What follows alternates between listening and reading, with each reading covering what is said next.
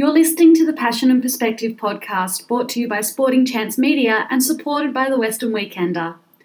For 3 decades, Penrith and the Blue Mountains have turned to the Western Weekender. Visit westernweekender.com.au or find your copy every Friday. Here is your host, Jonathan Robinson-Lees. Eloise Short is a textile designer and illustrator, working with some of the world's biggest brands and creating a number of children's books in recent times. Growing up in Brisbane, Eloise immersed herself into arts and innovation, developing a love for creativity from a young age. Through her experiences, Eloise has developed a clear perspective on her work and a commitment to always honing her craft. Attending art college in her 20s broadened Eloise's horizon and uncovered a love for textile design, which she carries through to this day. More recently, Eloise has moved into illustrating children's books, collaborating with local author Jodie McLeod on Leonard the Lyrebird and Lila the Lyrebird. Eloise joins us virtually for the latest episode of the Passion and Perspective podcast. Eloise, welcome to the Passion and Perspective podcast. Thanks for having me, Jonathan. Eloise, as a textile designer and an illustrator, you describe that success is only seen when you look at the cumulative effect of your work over many years. Has that always been your perspective on your work, or is that something that you've developed more recently?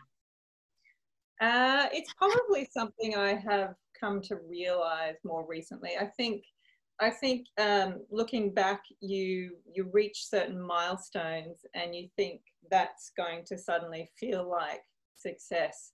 And all of a sudden you start striving for the next goal or whatever it is. So I think I've just come to realize that success is a whole lot of little achievements put together over many years. And there's not one sort of defining thing that makes you feel as though you've achieved a level of success in your industry. Yeah.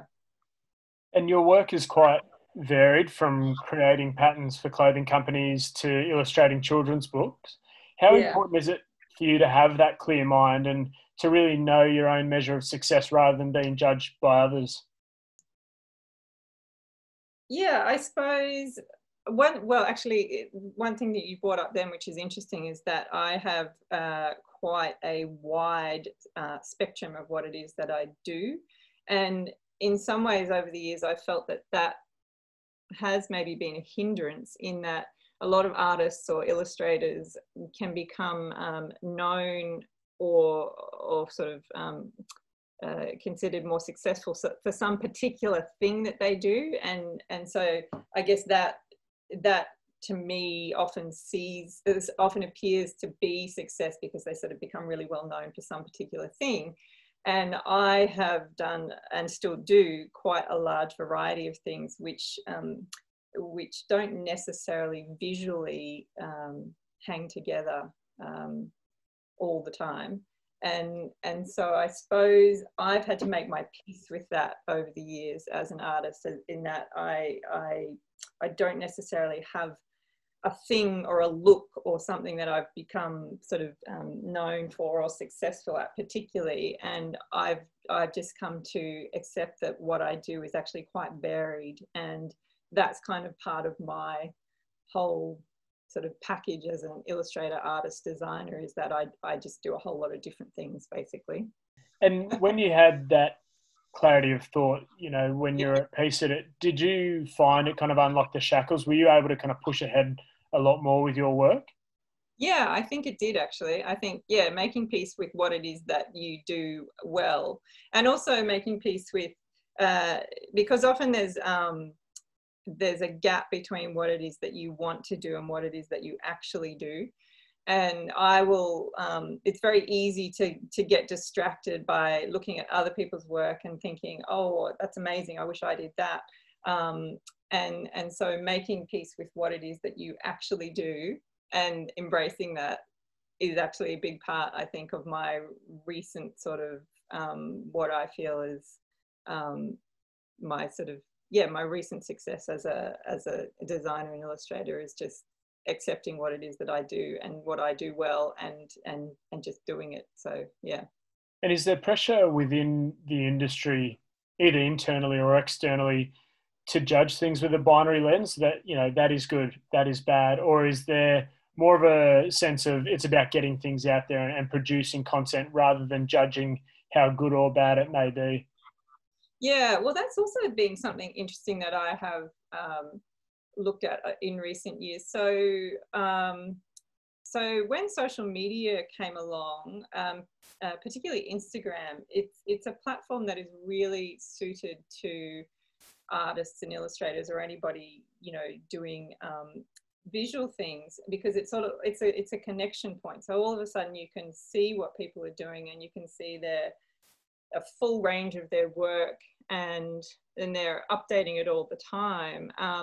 And so all of a sudden it actually allows you to see that people doing almost anything actually find their audience, which actually does make it really clear that there is no such thing as this is good and this is bad, or this is good art, this is bad art, good illustration, bad illustration. It's actually just about what people like. And there is actually pretty much an audience for almost anything I've discovered as an illustrator and artist. You will find your people, and yeah. With a potentially more cluttered market, I guess, have you found it's been more important to really double down on your strengths and own your style to make sure that there's a point of differentiation in the market? Yeah, absolutely. Yeah, I think, as I said, I have struggled a little bit with style over the years, and some designers and illustrators or artists seem to sort of be born as these fully formed artists who have such a clear vision of what they want to do and what that looks like. And that was never such a clear-cut process for me. It's definitely been a slow evolution. And yeah, more and more in recent years, I guess I have just stopped trying to take on outside influence and just do what it is that I do. And that seems to be going quite well. And whilst a lot of it's, I guess, the intrinsic approach to your art, you were also successful in winning the Whitley Award and the finalist for the Koala Award for your illustration. What kind of gratification and achievement do you get from that recognition? It's certainly a nice thing to be recognised by a professional body within your industry. It's a lovely. It feels like it's a nice achievement. I'm proud of that work, and yeah, it's great to have that kind of formal recognition. I suppose one thing though, and I don't think this is unique to me or to illustrators or artists generally. I think it's across lots of creative disciplines, but sort of 6 months after you've done something, you look at it and think, I could have done that better. And so so when you are collecting an award for something that you've done 6 months or a year earlier, and it's such an honor, but then you're also looking at that work going, if I was doing it now, I would just redo that and make that a bit better. And so it's a slight double-edged sword there, in that it's a proud moment, but you also wish you could fix it. I've had other artists, musicians, other creatives on the podcast, and a common question is, how do you go about balancing that where, sure, we want everything to be perfect, but if you spent every hour of every day seeking perfection, you wouldn't actually produce anything. How do you balance that, the need to produce content, but also be happy with what is maybe not perfection? Yeah, absolutely. I think all you can do is get something to what you believe is a level of, not necessarily perfection, because I don't know that actually exists, but get your work to a level that you are happy with that day and sign off on it. And then you just have to accept that you're going to come back and revisit that work 6 months, 12 months, 5 years later, and see how much you've grown and see how you could do it better. But I think you just actually have to make that mental decision to sign off on something, knowing that you will definitely look back at it differently down the track. But yeah, as you say, if you never did that, you would never ever put anything into the world. You just, yeah, you wouldn't do it. So it's just, yeah, it's just a decision you've got to make. Eloise, you grew up in Brisbane, Queensland. What was your childhood like? I had a very idyllic childhood, actually. I have a sister who's 2 years older than me and two fantastic parents. And I grew up in the northern suburbs of Brisbane in a pretty free range childhood, probably not as free range as, you know, country kids or anything like that, but still pretty free range and a very creative upbringing. My mum was an art teacher and had quite a lot of sort of creative ideas and influence over my sister and I. So yeah, so we grew up on a river, so we had a lot of sort of times free ranging around the river and the local area, and then lots of creative times at home. And yeah, it was a great childhood. How much do you think you learned in terms of resilience and fortitude by having that kind of upbringing, the ability to learn and explore, to stumble, to pick yourself up? Is that something that you look back on fondly? Well, I don't know that I was a hugely resilient child and teenager, to be honest. I actually think that my resilience probably was sort of forced in my 20s. I think I did have such supportive parents, and even though there was sort of a free-ranging kind of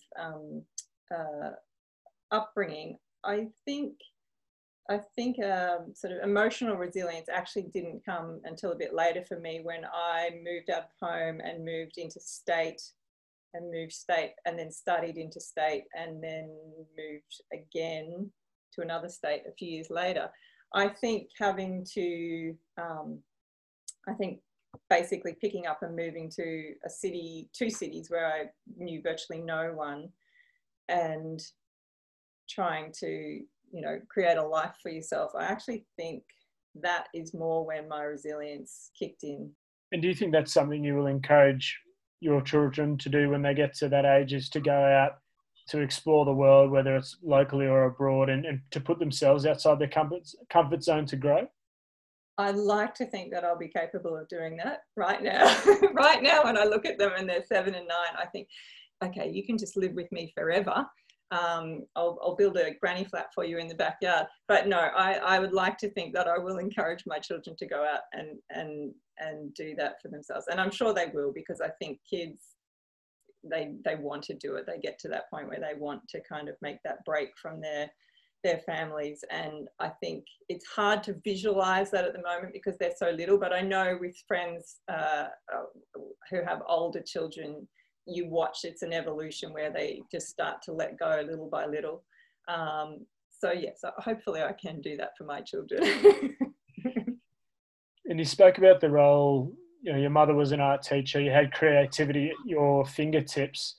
Do you recall the feeling as a young girl, what it felt like to be immersing yourself into art? Yeah, absolutely. I know that as a kid, I never got bored, because for me, there was always the option to just sit down and draw. And I definitely did spend many hours doing that. And I guess that was a big part of contentedness for me and happiness as a child, was that. And I've never felt lonely. I've always been able to spend lots of time by myself, because if I'm doing something creative, then it's consuming all of my mental energy. And yeah, I find that's a really happy place for me to be. What influence did school have on that creativity? Were you able to channel that through your different subjects, or did you find it quite restrictive for you?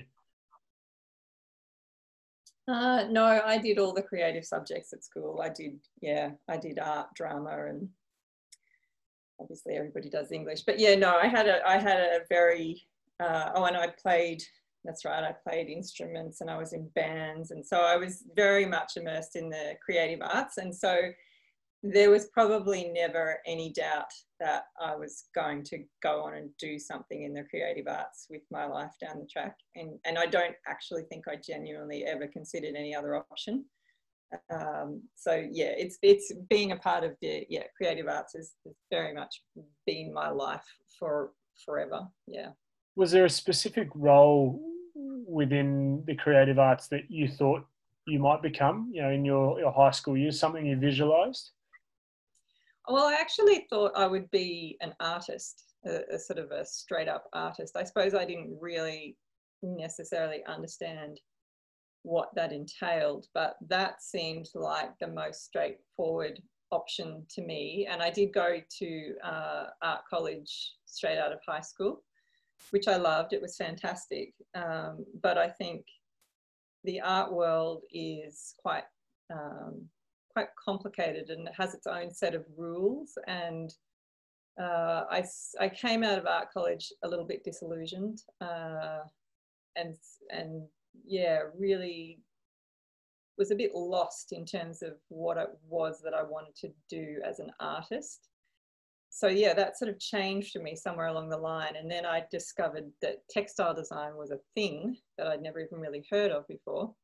Although obviously there's evidence of it everywhere and there has been for centuries, but it hadn't sort of occurred to me that you could actually be a textile artist or a textile designer. So yeah, so I sort of, my idea of being an artist evolved into being a textile designer, and that has actually suited me much more over the years than being a fine artist or a contemporary artist.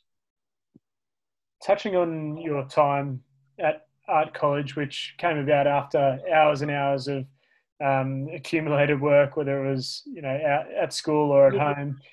Yes. What do you think you learned most from a professional level at your time at art college? Well, I think I learned that art was actually something quite different to what I thought it was, which is probably why I ended up realizing that, yeah, that being an artist I wasn't necessarily suited to that. So I think I come at art from a more from a technical perspective and a problem-solving perspective rather than an ideas perspective. And so when I got to art college, it was very much about concept and ideas. And I probably didn't actually have that much to say in terms of concept and ideas as a 17-year-old from a fairly sheltered, happy upbringing in the suburbs of Brisbane. So I don't know that I had all that much to contribute to sort of the canon of ideas in the world at that point in time. And I think that art college sort of opened my eyes to the fact that art was actually about much more than how well you could draw or paint.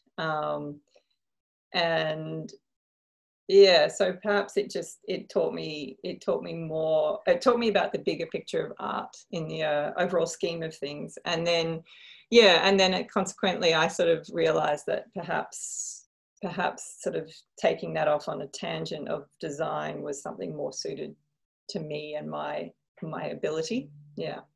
The time at college, Eloise, was it an even split between practical work and theory work? Was it more favoured one way than the other?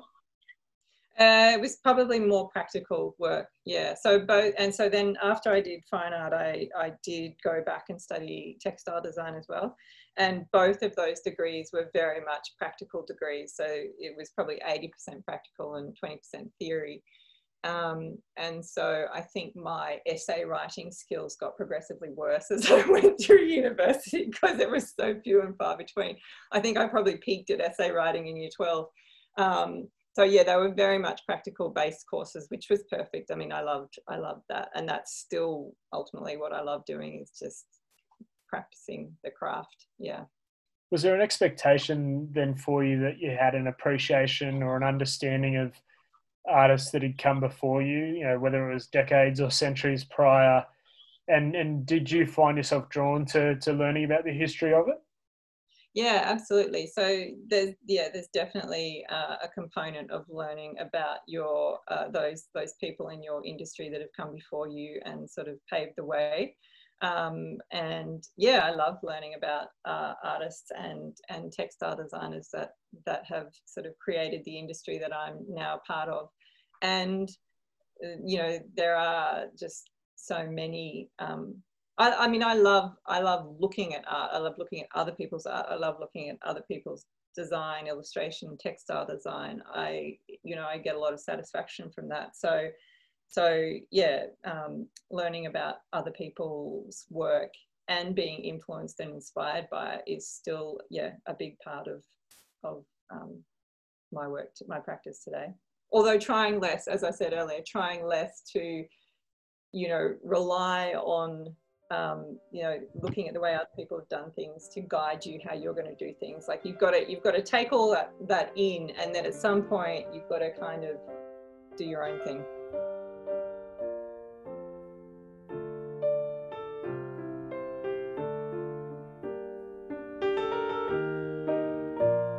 This is the Passion and Perspective podcast, brought to you by Sporting Chance Media. For 3 decades, Penrith and the surrounding community has turned to the Western Weekender. Whether it's the Weekender's highly revered print edition or its up-to-date news offerings through its digital presence, the Weekender truly is the heartbeat of Penrith. Visit westernweekender.com.au or find your copy every Friday.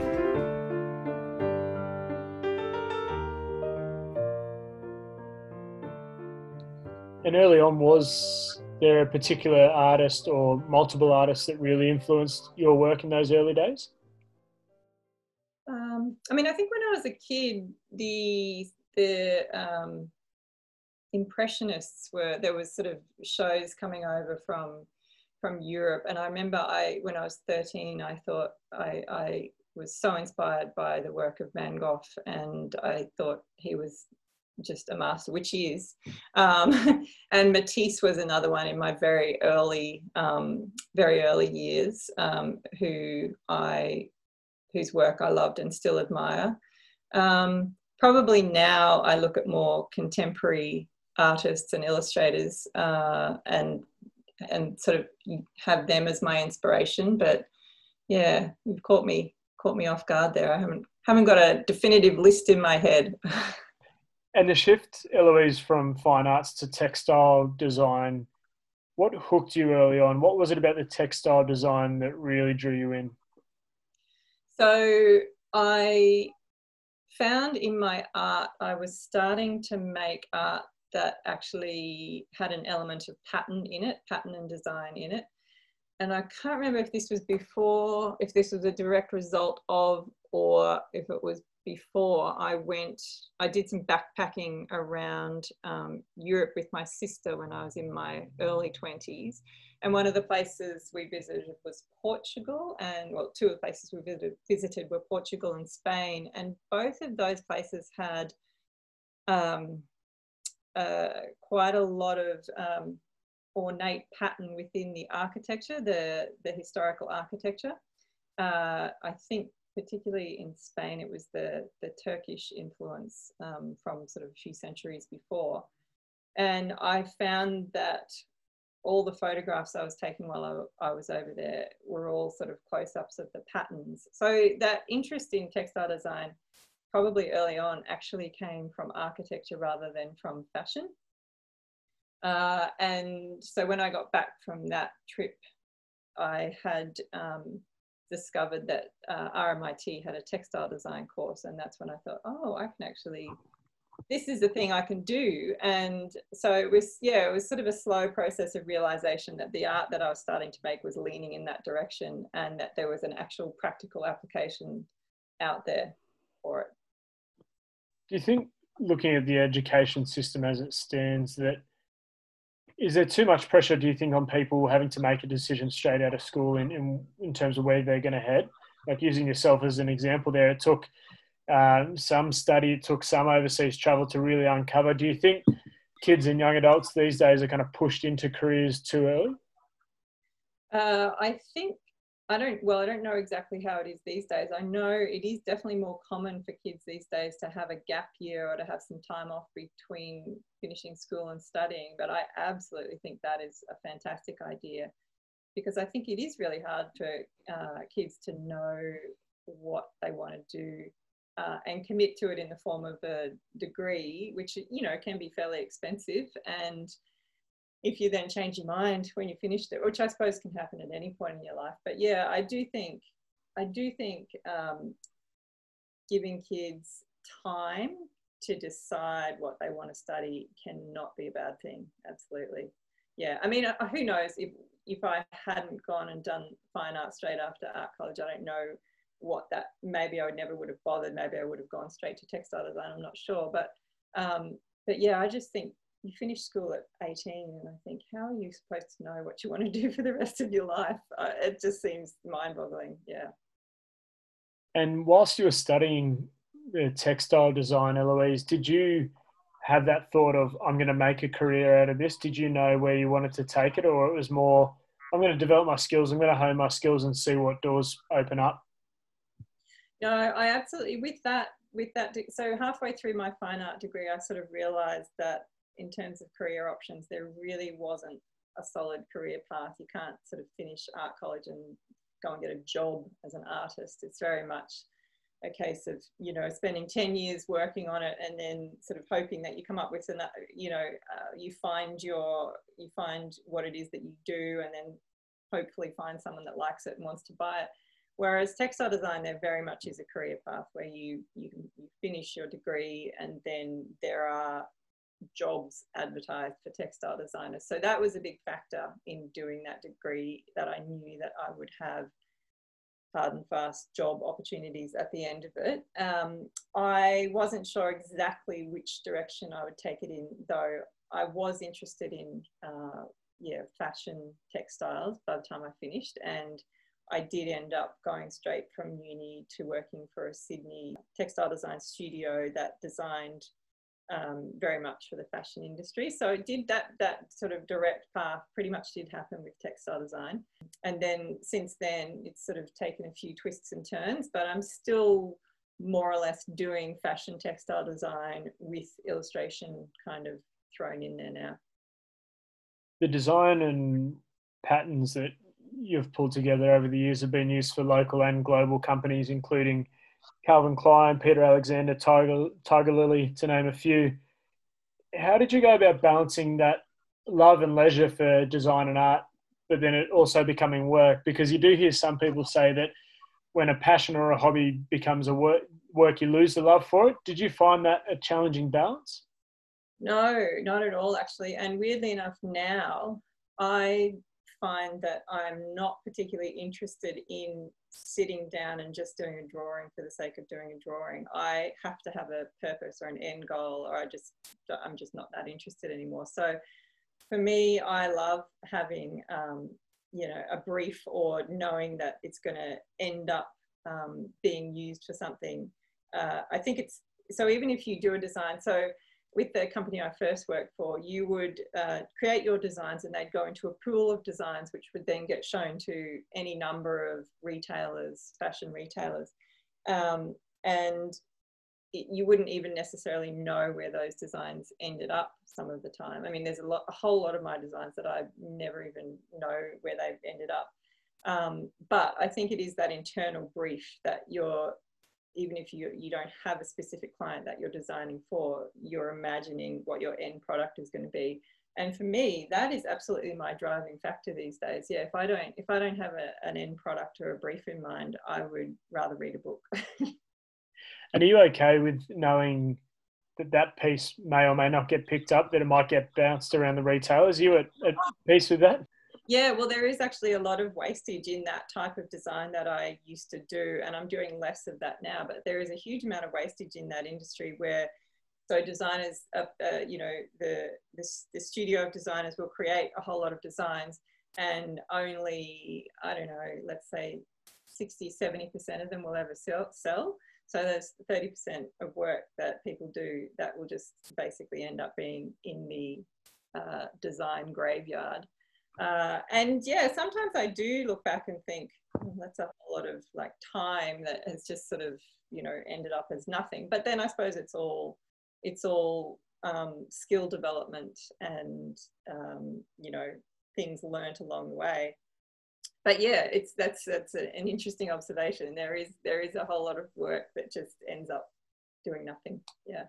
And is that a perspective that you would pass on to perhaps people starting out, that you have to view everything as an experience, as a learning? It's not all going to lead to success or financial gain, that it is actually just about doing the best you can and growing from that experience?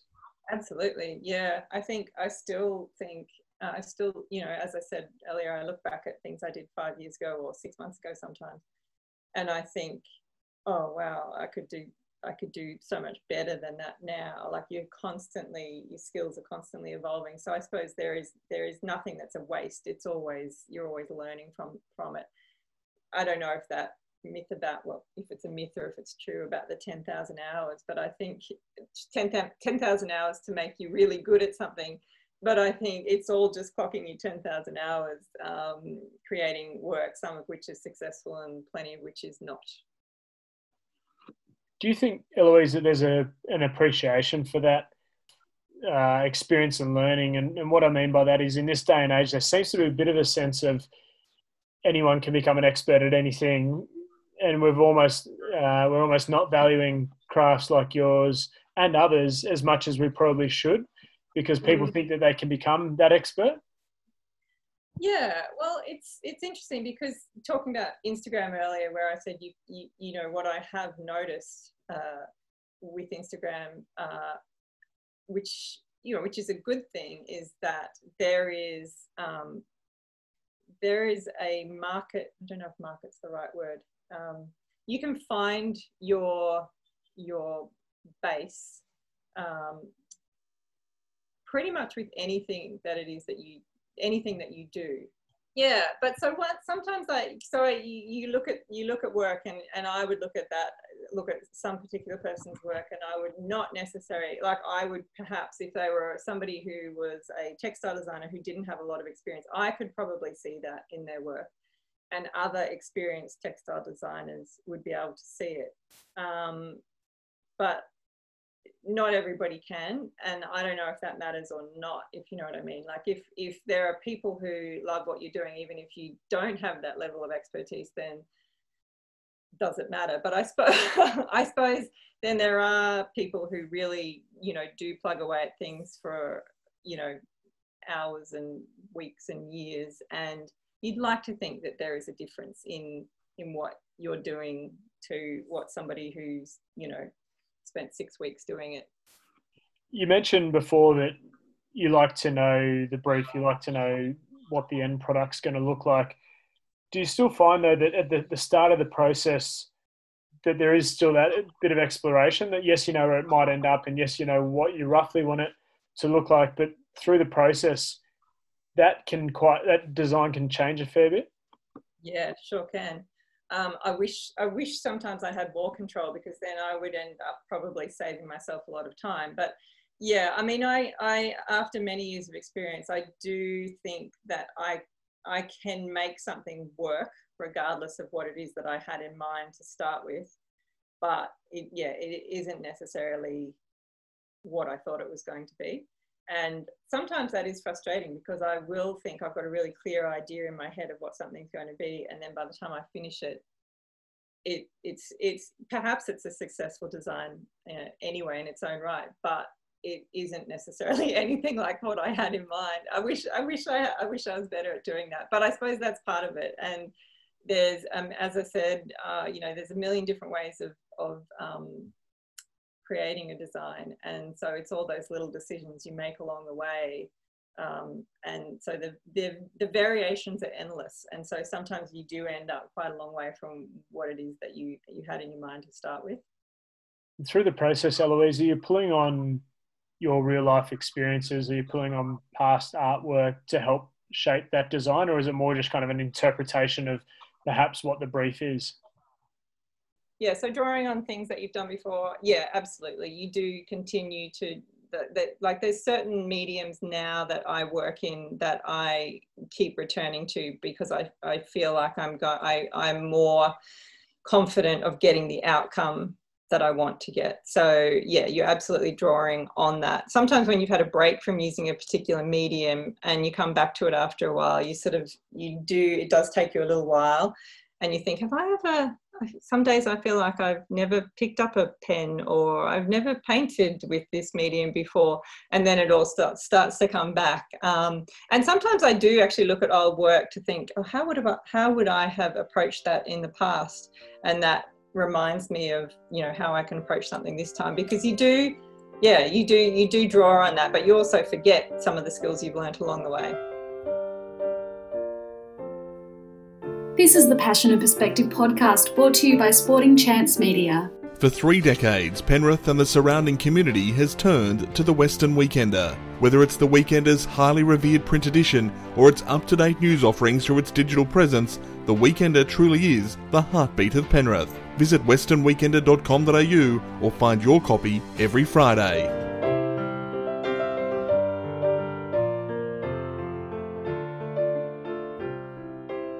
Eloise, in addition to being a textile designer, as we mentioned, you're also an illustrator specifically in children's books. You worked on the project of Leonard and Lila the Lyrebird with Jodie McLeod, who we had on the Passion and Perspective podcast. Shifting into the illustration and the books, how does the process go from kind of idea to output, and how involved are you from start to finish?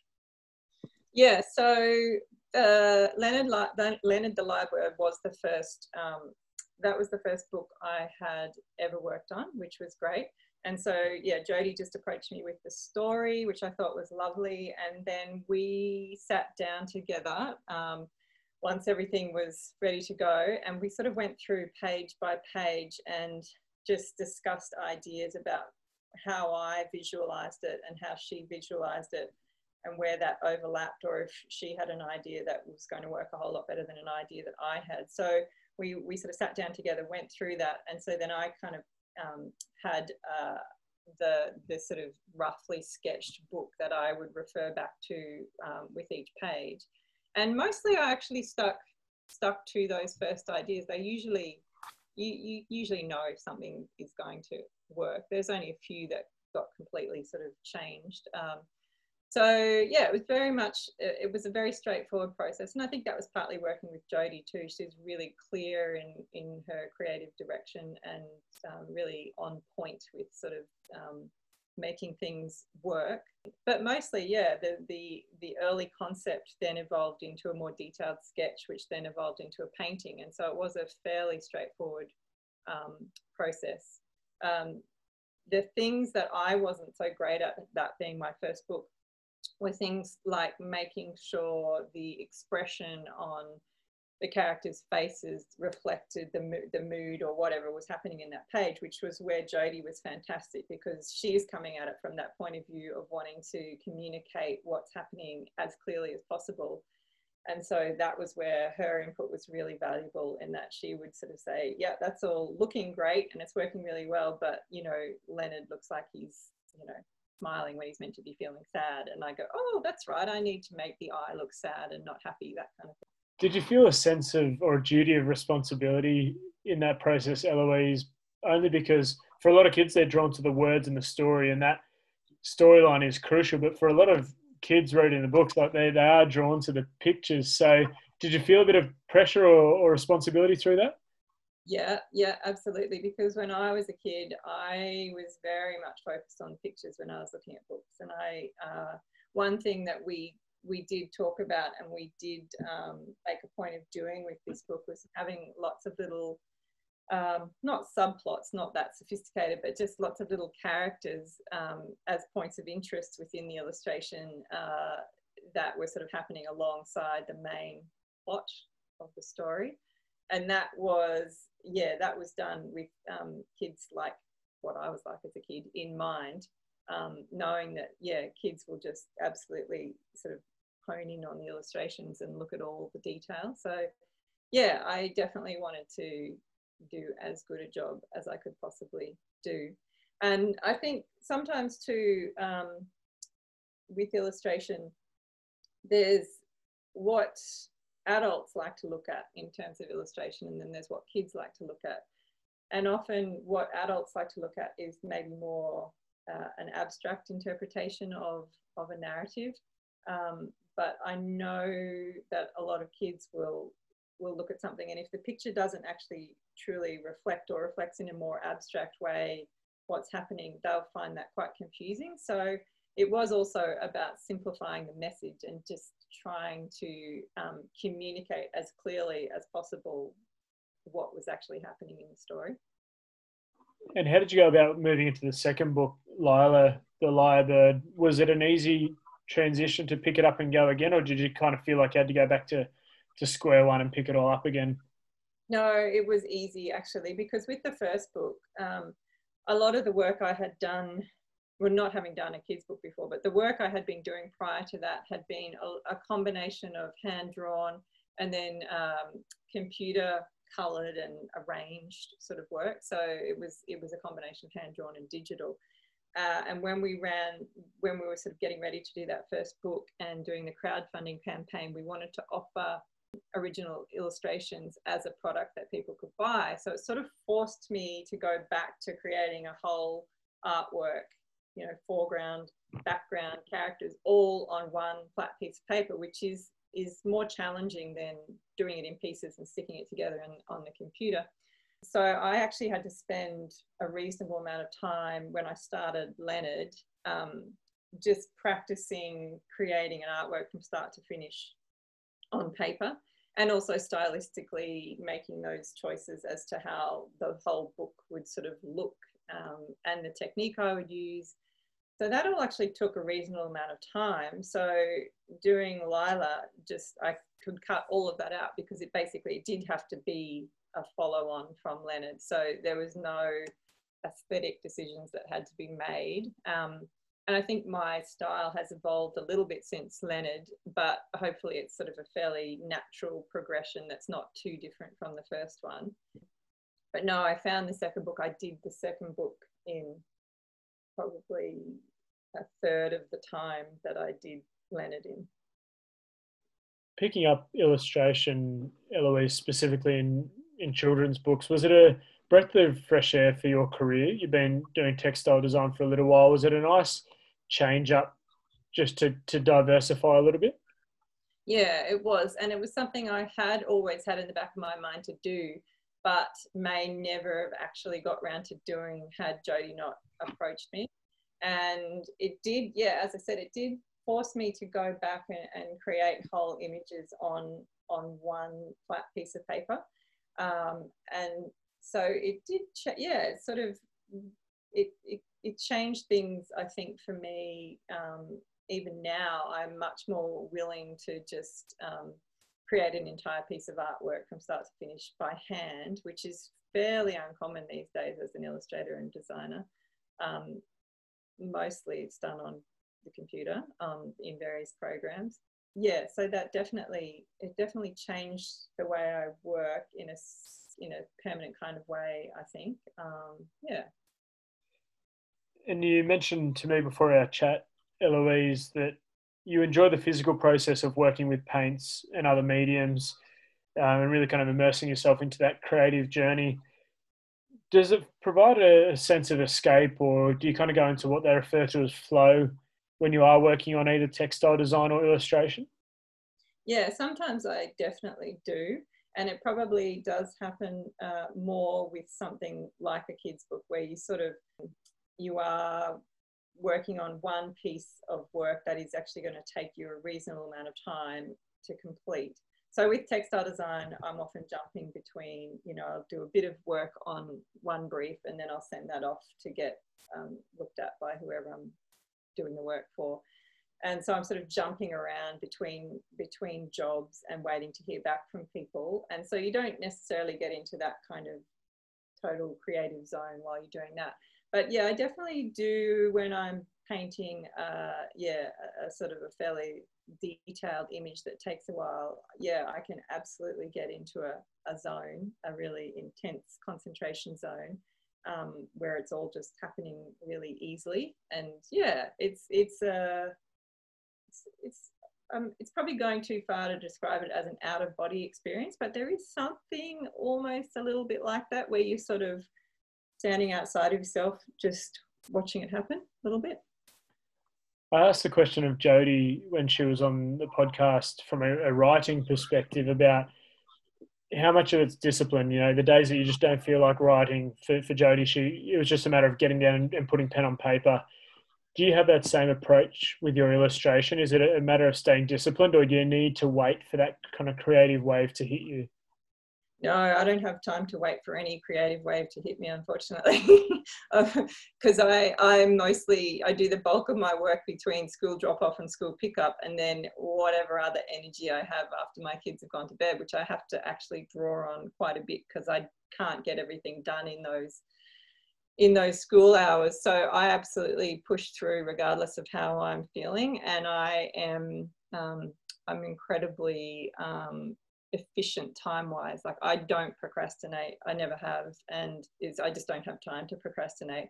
But there are absolutely some days where I work and I feel like I have never painted anything in my life or drawn anything, and I think, how did I end up doing this? I don't know how to do this. I'm a fraud. I'm a complete fraud. And it is quite depressing at the end of those days. I think, oh, what am I doing? Is there something else I should be doing with my life? And then the next day you start all over again, and it all happens perfectly. And so I don't know why it is on those days that sometimes it's just like, you know, like you've never done it before. I wish I knew, because I'd try and eliminate those days if I could. But yeah, you just have to push through, and probably pushing through is what actually makes you have a good day the next day, to be honest. Waiting for inspiration to strike. I've never been fortunate enough to be in a position to be able to do that. Over the course of your career, Eloise, have you felt the pressure, again, internally or externally, to kind of get that normal, and I'll use inverted commas, 9 to 5 job?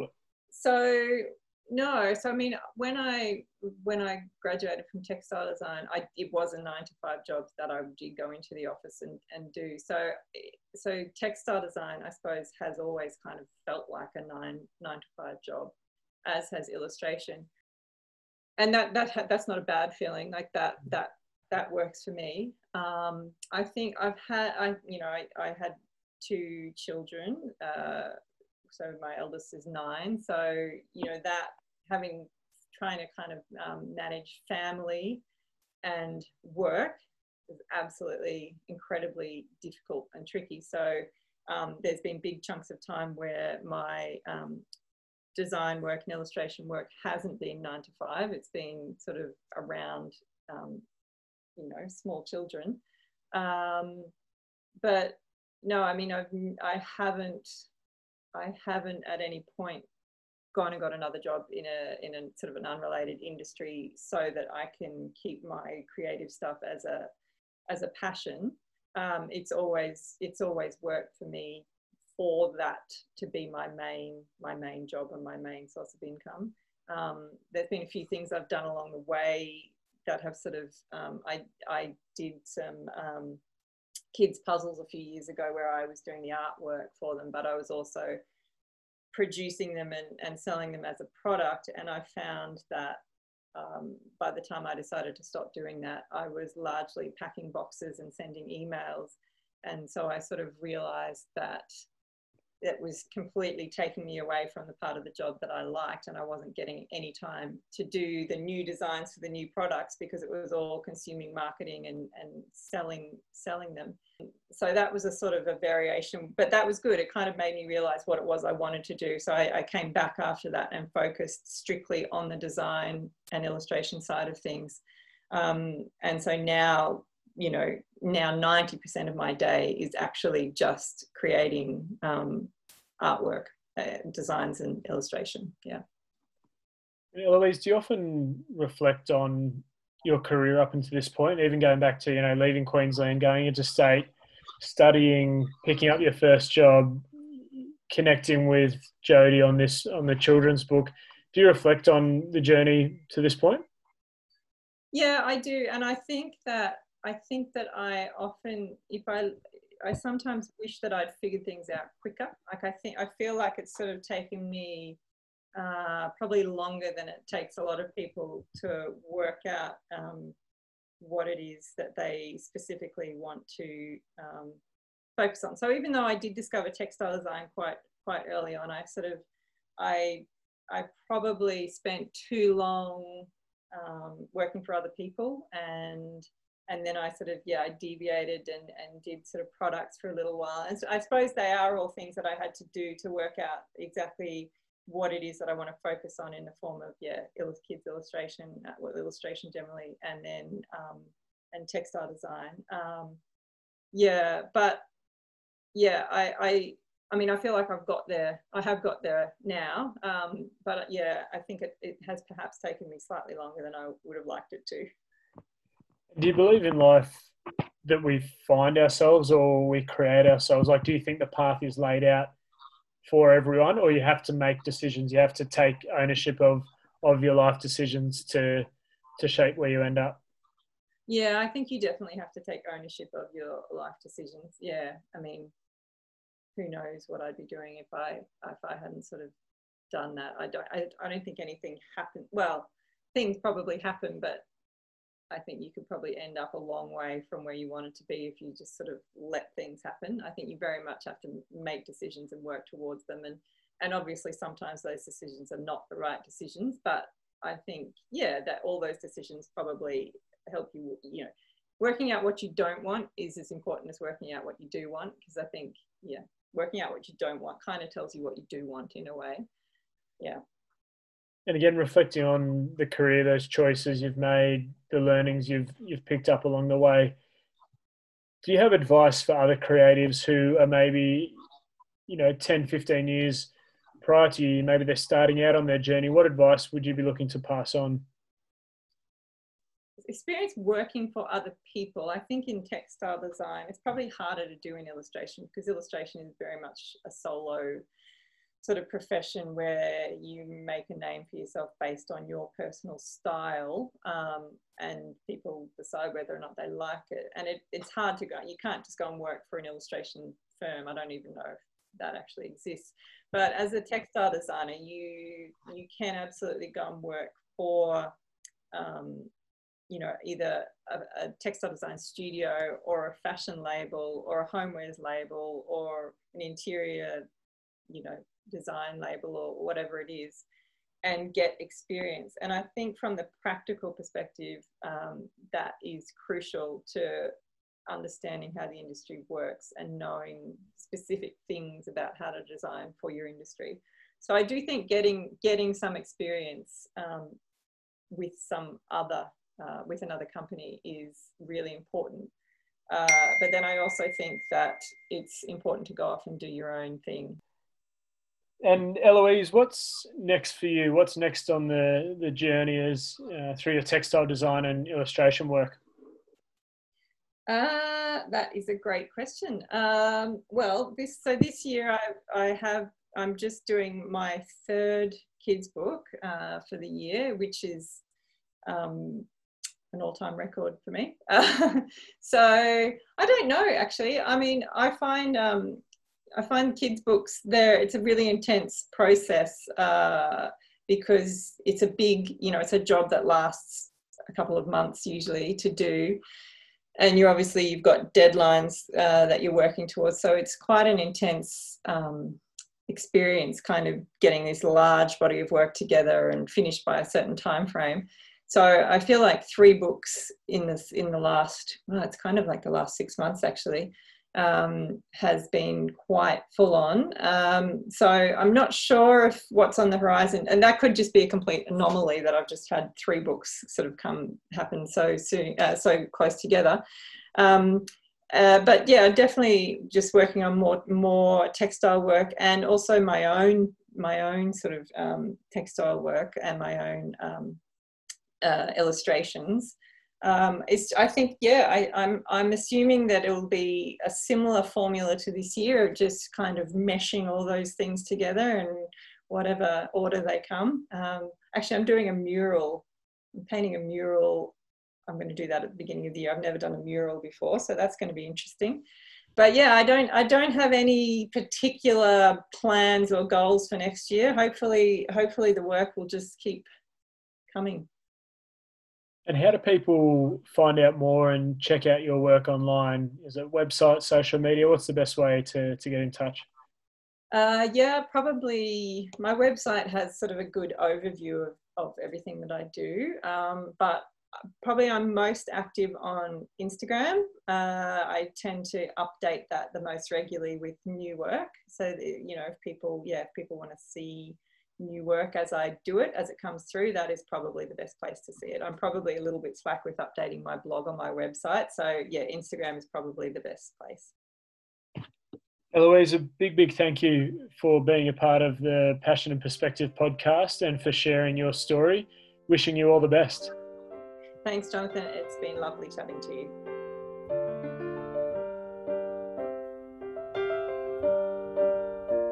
Thanks for listening to the Passion and Perspective podcast, brought to you by Sporting Chance Media and proudly presented by the Western Weekender.